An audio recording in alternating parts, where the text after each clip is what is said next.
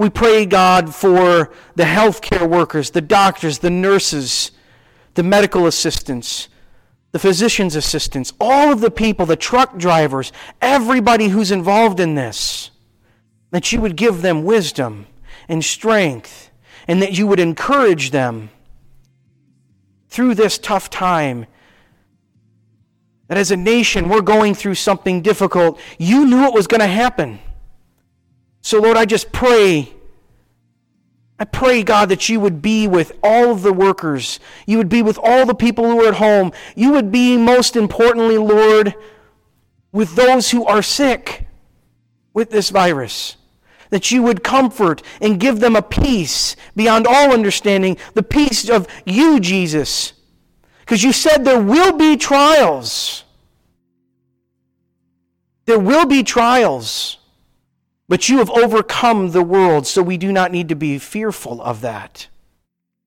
So God, we give this time to you. Lord, I pray that it's your words, not mine, that whatever you want me to say, you allow me to say it, and what you don't want me to say, you stop me from saying it. Give me the words. Holy Spirit, speak. Fill this place. Allow people to know the truth. Because Jesus, you said the truth will set you free. So I pray for this time.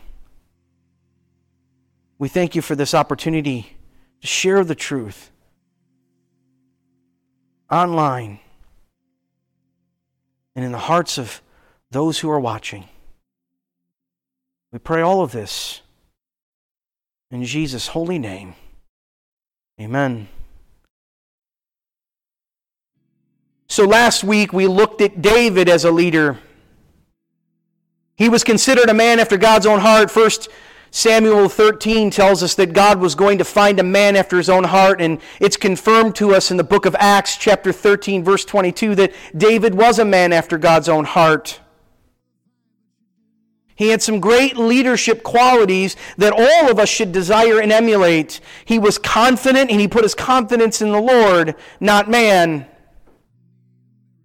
We saw this confidence in the fight against Goliath, the giant. David trusted the Lord in that example. He knew that if the Lord was going to bring him out of the mouth of the lion and the bear, this Philistine that was defying the armies and the nation of Israel, he knew that God was the one that was going to deliver him. It wasn't about the swords. It wasn't about the armor or the equipment or the strength. And we saw David's confidence there in God. He put his confidence in the right thing. He put it in God, and God delivered him. Then we saw another leadership quality of David, his integrity. See, after he does this stuff in 1 Samuel 17, after he defeats Goliath and the shield bearer, mind you, there's two people on that battlefield. After he does that, Saul, the king, wants to kill him. And so he's chasing him around the nation of Israel, all around the land, and David uses integrity not to kill Saul, not once, but twice. He has an opportunity to kill Saul twice, and he doesn't do it because he says, by no means would I destroy those or the Lord's anointed. And so we see the integrity of David. But then, however, we get into his bad. He has bads. And again, the whole sermon series on leadership, and we're looking at the men and women of the Bible, is to see the fact that there are human beings in the Bible. Just because they're in there doesn't make them not human beings. Yes, they're important people, and God decided to share his story through them, but they're human beings, and they make mistakes, and they sin just like you and I. And so God, through this sermon series, I hope is affording you the opportunity to know that, yes, you are a human being, and yes, you make mistakes, but God is going to use you no matter what. And so we see David's bad. He decides to become a murderer and an adulterer. He sleeps with his buddy's wife, he gets her pregnant, and then he tries to cover it up. And when that doesn't work, not once, but twice he tries to cover it up, he then sends him to the front of the line with his own death warrant in his hands. And he gets the man killed. And that man was Uriah. And so we see the bad of David. We see the bad of his human side, the way that he is. God was still involved in that story. They follow God and they sin just like you and I. But the God we serve is a God of grace and a God of mercy and a God of understanding. And the leaders who lead the nation of Israel make some pretty horrible sins in their lives, but yet God still uses them. Grace is something God gives us, something we don't deserve, yet He gives it to us. However, you have a short time on this earth to experience God's grace. And for those of you who think, well, I might wait to make a decision about Jesus Christ or following God's ways, I want to tell you right now, there's not a lot of time left. We live on this earth 70, maybe 80 years. And then it's over. And for some of us, this is the closest to hell that we're ever going to get. However, and sadly, this is the closest to heaven that many are going to get. And so I want you to make a decision about Jesus Christ. I want you to really, truly ask the question, because it's the most important decision you'll ever make in your entire life. And if you haven't made a decision about Jesus Christ and the truth of Jesus Christ, and you're saying to yourself you're going to wait, no decision is a decision in and of itself. So you have to be careful. And I'm here to tell you that today we're going to be looking at a man named Solomon. We're looking at his leadership skills, his qualities that we all want to look at, desire, and emulate. But he also has some faults as well. He lacks obedience to God. But he becomes the king of the nation after his father David dies. And Solomon is considered the wisest person to ever live. And I'm going to get to that in a minute. You're going to see it in the scriptures that God says that about him. And so yet his wisdom, putting knowledge into practice, that's what wisdom is. His wisdom fails him in the end. And we're going to look at that. We're going to look at his bad as well. So let's look at the good and bad of Solomon and learn from the past so we aren't doomed to repeat the past, or at least learn something from the past. So turn with me to 1 Kings chapter 3 in your Bibles. 1 Kings chapter 3, and we're going to look at Solomon's good. We're going to look at the wisdom of Solomon. And it's going to be starting in verse 2. 1 Kings chapter 3, verse 2 says this: the people were sacrificing at the high places. However, because no house had yet been built for the name of the Lord, Solomon loved the Lord, walking the statutes of David his father, only he sacrificed and made offerings at the high places. And the king went to Gibeon to sacrifice there, for that was the great high place. Solomon used to offer 1,000 burnt offerings on that altar.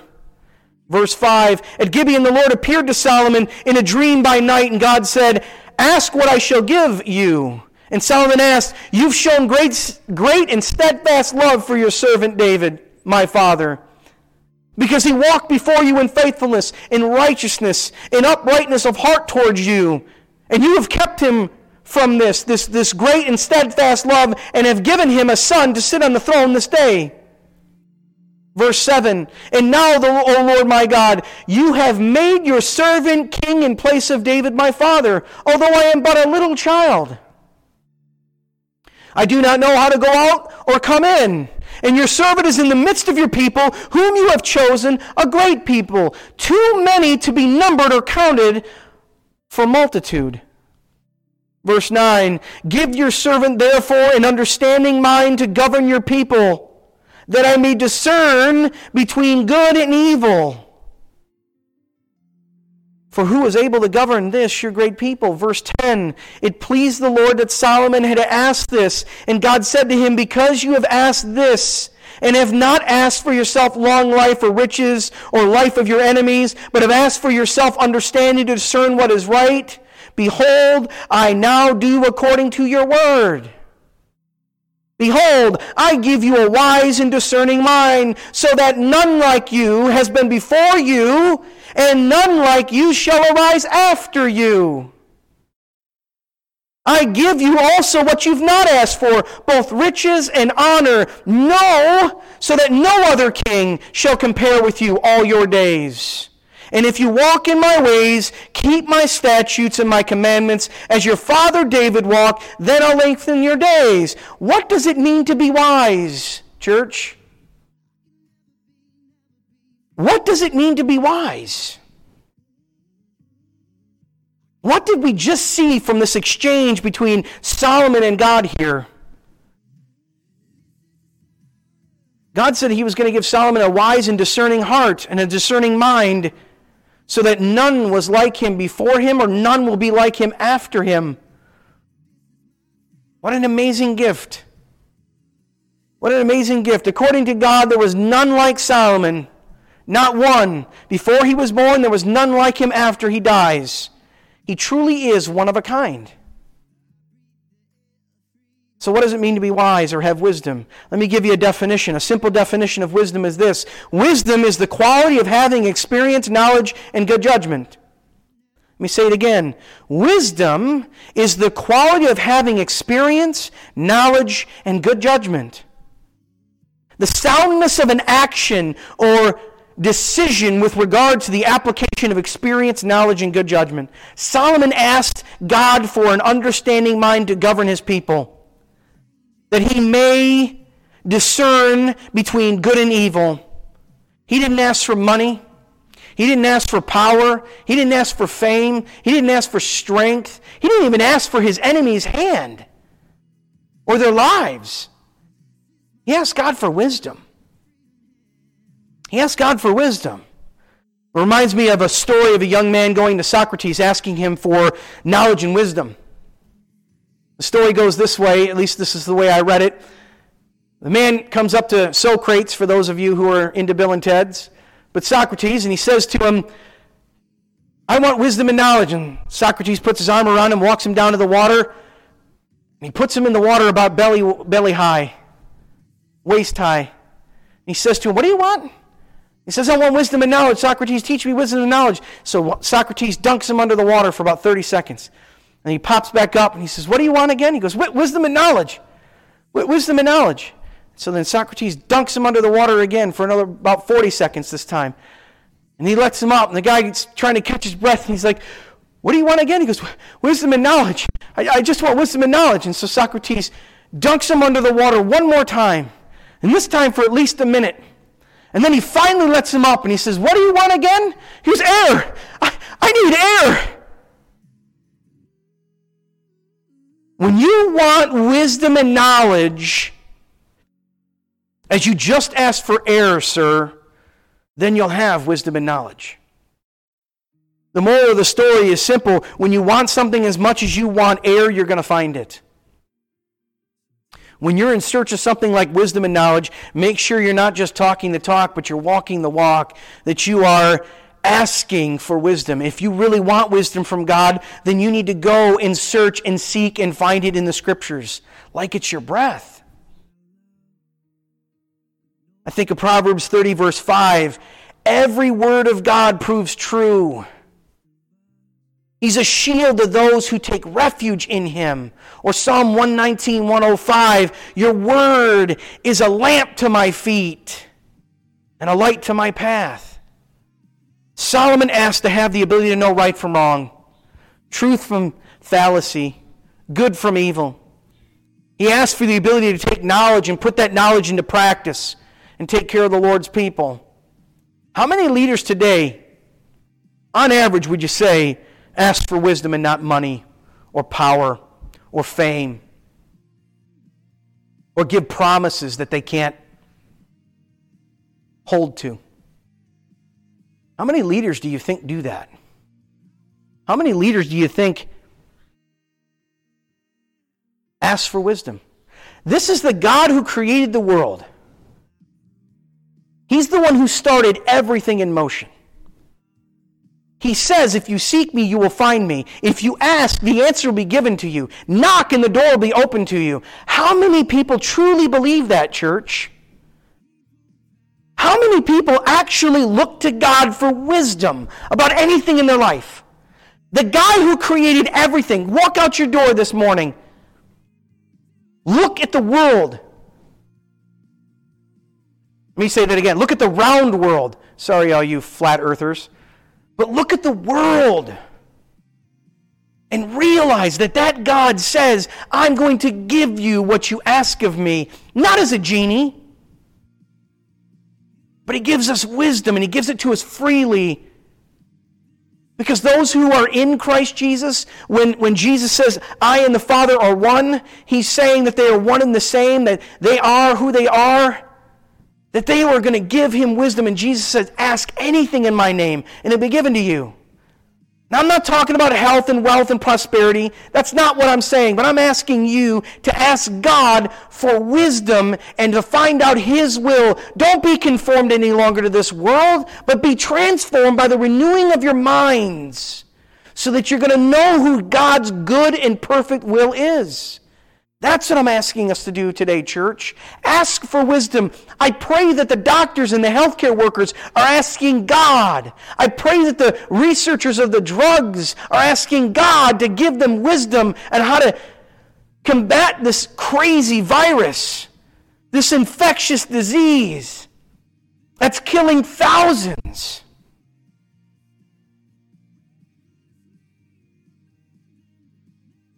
We pray for all of those who are in China. We pray for all of those who are in Europe, the United States, Canada, Africa, all the Asian countries. We pray for all of them, the Australians, everybody. Because this is going to decimate families. It's going to hurt your loved ones. It's going to affect a lot of people. And we need to be asking God for wisdom in this matter, in this time. We need leaders who are going to ask God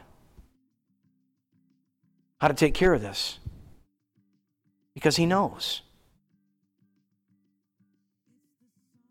You know what I love about God is when you ask Him for something and He gives it to you, He then tests you. And if you don't believe me, I want you guys to do something for me. Pray to God for patience.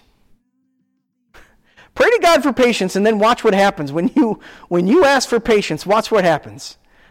Pray to God for patience because He sure tests you. Let me give you an example. 1 Kings chapter 3, verse 16 through 28. Listen to this. This is the test. Then two prostitutes came to the king and stood before him.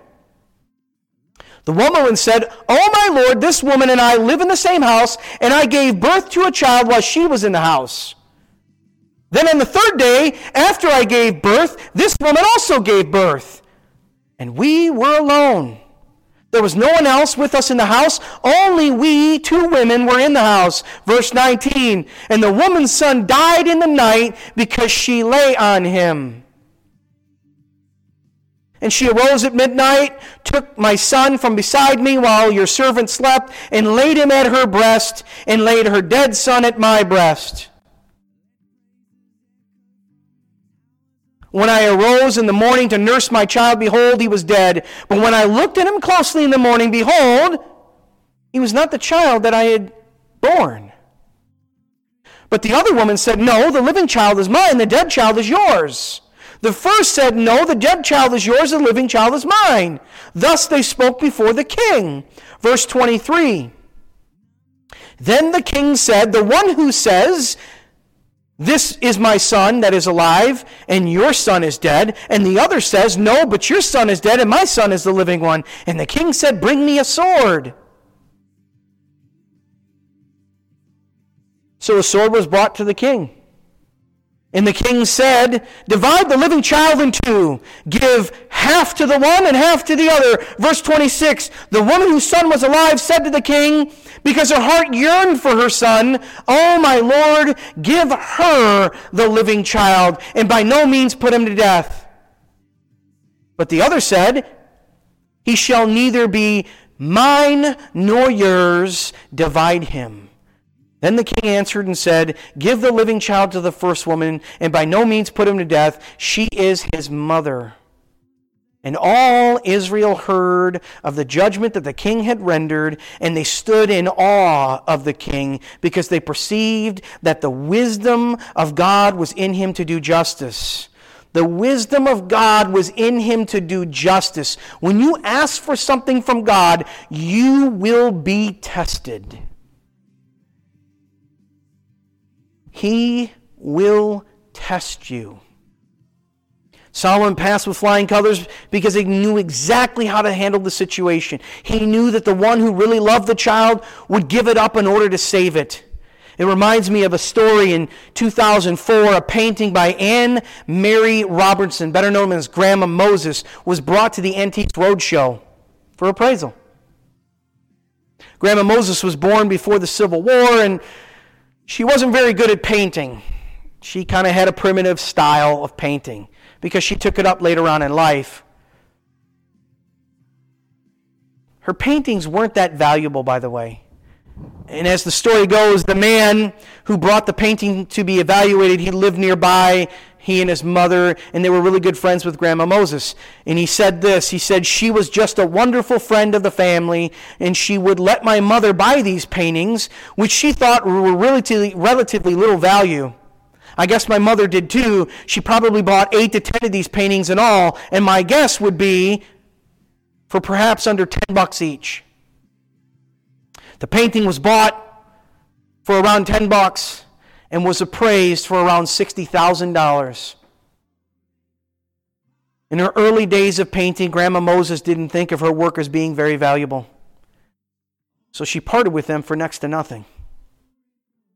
Now, if you ask me, I'd never spend that kind of money on a painting. It's not Rembrandt, it's not Monet. Sorry, I have seen enough Grandma Moses work. But however, how often do we give up things that are priceless for a little temporary pleasure? How often do we think that our schemes will succeed when they really just fail? Like the woman who had her son die because she laid on him, and it was an accident. I remember when my wife and I first had our daughter, we said we would never let her sleep in our bed because of this very reason. We didn't want to roll over and suffocate her. That was our biggest concern. She came early. In fact, we left the hospital without our daughter. It was amazing. We were like, hey, we're parents. And we went home and did what we normally did. We didn't have a kid with us because she was in the NICU. And I remember he had to scrub in order to go see her. And it's just a crazy time in our lives. And that was one of our biggest fears, this idea, this thing here, of rolling over on our kid and causing her to die because we made a mistake or we had an accident. But how often do we think our schemes will succeed when they just fail? The best way to determine what matters the most to someone is to not hear what they say, but to see what they do. Actions speak louder than words. This is the lesson that many politicians in America need to learn from. The things that we do are the things that we value most. A fool does not seek wisdom because they don't see the value in finding wisdom. But wise people seek wisdom even at great costs because they understand how important it is to successful living. When we value what God values, church, when we value what God values, we are on the path towards wisdom. Solomon did value what God valued, and God gave him so much more. He gave Solomon not only wisdom, church, but he also gave him riches and fame. Look at it with me. Turn to 1 Kings chapter 4, verse 29 says this, and God gave Solomon wisdom and understanding beyond measure, and the breadth of a mind like the sand of the seashore. So that Solomon's wisdom surpassed the wisdom of all the people in the east, and the wisdom of all of Egypt. For he was wiser than all men, wiser than Ethan the Israelite, or Haman the Chalcol, or Darda the son of Melah. And his fame was in all the surrounding nations. He also spoke 3,000 proverbs, and his songs were 1,005. He spoke of trees from the cedar that is in Lebanon to the hyssops that grow out of the wall. He also spoke of beasts and of birds and of reptiles and of fish. And people, all the nations, came to hear the wisdom of Solomon from all the kings of the earth who had heard of his wisdom. What do you value most in life? What are you running after most in this life? I say this, guys, run after God. Run after God. And you're going to find everything you could ever ask for. Maybe not here, but I guarantee you, when we are no longer here, you will find everything. You'll find everything. And as a football coach, I tell the kids all the time, you get 100% of everything you don't ask for. Let me say it again. You get 100% of everything you don't ask for. So ask, seek. Ask yourself the question, what are you running after? There you're going to find where your heart's treasure lies. Solomon at this point in life ran after God. He ran after God, and now that's the good that Solomon had. Now let's look at the bad of Solomon, because these men and women both possess good and bad things. And we need to see both the good and the bad things in order to know that we are just the same as today as they were back then. So let's look at Solomon's bad. 1 Kings chapter 11. Verse 1 says this, Now King Solomon loved many foreign women, along with the daughter of Pharaoh, Moabite, Ammonite, Edomite, Sidonian, and Hittite women. From the nation concerning which the Lord had said to the people of Israel, You shall not enter into marriage with them, neither shall they with you, for surely they will turn away your heart from their God after their gods. Solomon clung to these in love. He had 700 wives who were princesses and 300 concubines. And he had wives turned away his heart. Verse 4, When Solomon was old, his wives turned away his heart after their gods, and his heart was not wholly true to the Lord God, as was the heart of David his father. For Solomon went after Ashtoreth, the goddess of the Sidonians, and after Milcom, the abomination of the Amorites. So Solomon did what was evil in the sight of the Lord, and did not wholly follow the Lord, as David his father had done.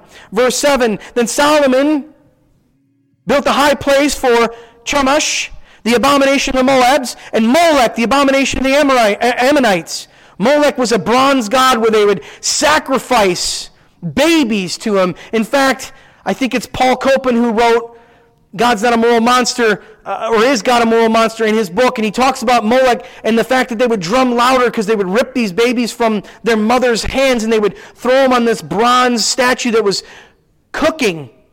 They would set it ablaze, and they would throw these people onto the statue, these children, and they had to drum louder to drown out the screams of the mothers and the parents. That's what these people did. Verse 8, So he did all of his foreign wives who made offerings and sacrifices to their God. And the Lord was very angry with Solomon because his heart had turned away from the Lord, the God of Israel, who had appeared to him twice, and commanded him concerning this, that he should not go after other gods. But he did not keep what the Lord commanded. Therefore the Lord said to Solomon, Since this has been your practice, and you've not kept my covenant and my statutes that I've commanded you, I will surely tear the kingdom away from you, and I will give it to your servants. Yet for the sake of David your father, I will not do it in your days, but I will tear it out of the hand of your son. Verse 13, However, I will not tear away all the kingdom, but will give one tribe to your son, for the sake of David my servant, and for the sake of Jerusalem that I have chosen. See, Solomon's bad was his lack of obedience to the Lord. Obedience is a simple thing. Here's the definition of obedience: compliance with an order, request, or law, or submitting to another's authority. Compliance with an order, request, or the law, or submitting to another's authority. Obedience. He didn't have it. He shook his fist at God. He married when he wasn't supposed to. Solomon didn't obey the commands of the Lord, and it cost him his kingdom. And that's a great bad. He again was a man asking for wisdom from God, and God gave him great wisdom. And yet, he wasn't wise enough to turn away from the lusts of women. Solomon's the author of Proverbs, the Song of Songs, but he's author of Proverbs, and he talks a great deal in Proverbs. If we've been going over this on Sunday night evening service, we've been going through the Proverbs, and he talks a great deal about the adulteress. And he didn't listen to his own words, church. He didn't heed the words of God. How many of us are like that today? He knew he wasn't supposed to do the very thing he was doing, yet he still did it. However, God says, for the sake of his word and his chosen people, he wouldn't tear the whole nation away from him. He didn't leave Solomon completely. And he didn't forsake Solomon completely for not obeying him fully. He took most of it away. Even if we are faithless, he remains faithful, for he cannot deny himself. 2 Timothy 3:10. God's grace and mercy is all about him, not us. Too many people misunderstand this. God's character is about him, not us. So I'm begging you to stop thinking it's about you, because it's not. His character is about him. And he shows true, he proves true constantly, even when we are faithless. His character shines through. His truth is true. We're going to be looking at the life of Paul. But he said this, I do not understand my own actions, for I do not do what I want to do, but the very thing I hate. Now if I do what I do not want, I agree that the law is good. So I no longer I who does it, but the sin that dwells in me. For I know that nothing good dwells in me, that is in my flesh. For I have the desire to do what's right, but not the ability to carry it out. For I do not do the good I want, but the evil I do not want is what I keep on doing. No, if I do what I do not want, and it is no longer I who do it, but the sin that dwells in me, so I find it to be a law that when I want to do right, evil lies close at hand. For I delight in the law of God in my innermost being. But I see in my members another law waging war against the law of my mind and making me captive to the law of sin that dwells in my members. What a wretched man am I! Thanks be to God through Jesus Christ our Lord. So then I myself serve the law of God with my mind, but with my flesh I serve the law of sin. There is now, therefore, no condemnation for those who are in Christ Jesus. For the law of the Spirit of life has set you free in Christ Jesus from the law of sin and death. Jesus Christ is the reason you can be saved. His work, his death on the cross. Yes, you have to repent and return from your ways, but when you fail, understand the character of who God is, not who you are. Because you're a wretch, just like Paul, and so am I. More on that in a couple weeks. But live for Christ. To die is gain. That's where you have to get in this world. Run after wisdom like it's air you need to breathe. And the only real wisdom is the wisdom of God.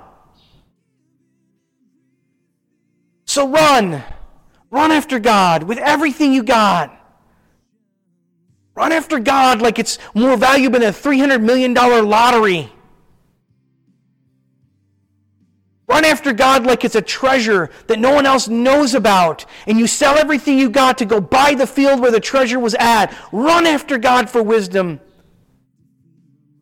That's my encouragement to you today, because He will give you that. He will give you the peace beyond all understanding. Don't let someone or even yourself try and take away the grace of God or the mercies of God. Run after Him and seek Him. Jesus said when you do that, you're going to find Him. Jesus is the peace that's given to all of us and the wisdom that we all can possess because He died. He died for us to be saved from the wrath of hell. Christianity has never been about bad people becoming good people. As Ravi Zacharias likes to say, it's not about bad people becoming good people, it's about dead people becoming alive. And you become alive when you put your faith and your trust in Jesus Christ. Jesus is the peace that's given to all of us and the wisdom that we can all possess because He died for us to be saved from the wrath of hell. These things I have spoken to you, that in me you may have peace, Jesus says. In the world you're going to have tribulation. But take courage, I've overcome the world. John 16:33. Who are you trusting in, church? Jesus or the government? Who are you trusting in, Jesus or scientists? Who are you trusting in? Jesus or those you hear on TV or even online? Where does your heart lie? Jesus never promised long life or prosperity. In fact, it's the very opposite. He says you're going to have trials and you're going to have tribulations. However, for those of us who have Jesus Christ, we have peace. Are you tapping into that peace? Are you running to that peace? Are you asking that peace, Jesus Christ, for peace, for understanding, for truth? Are you trying to do it on your own?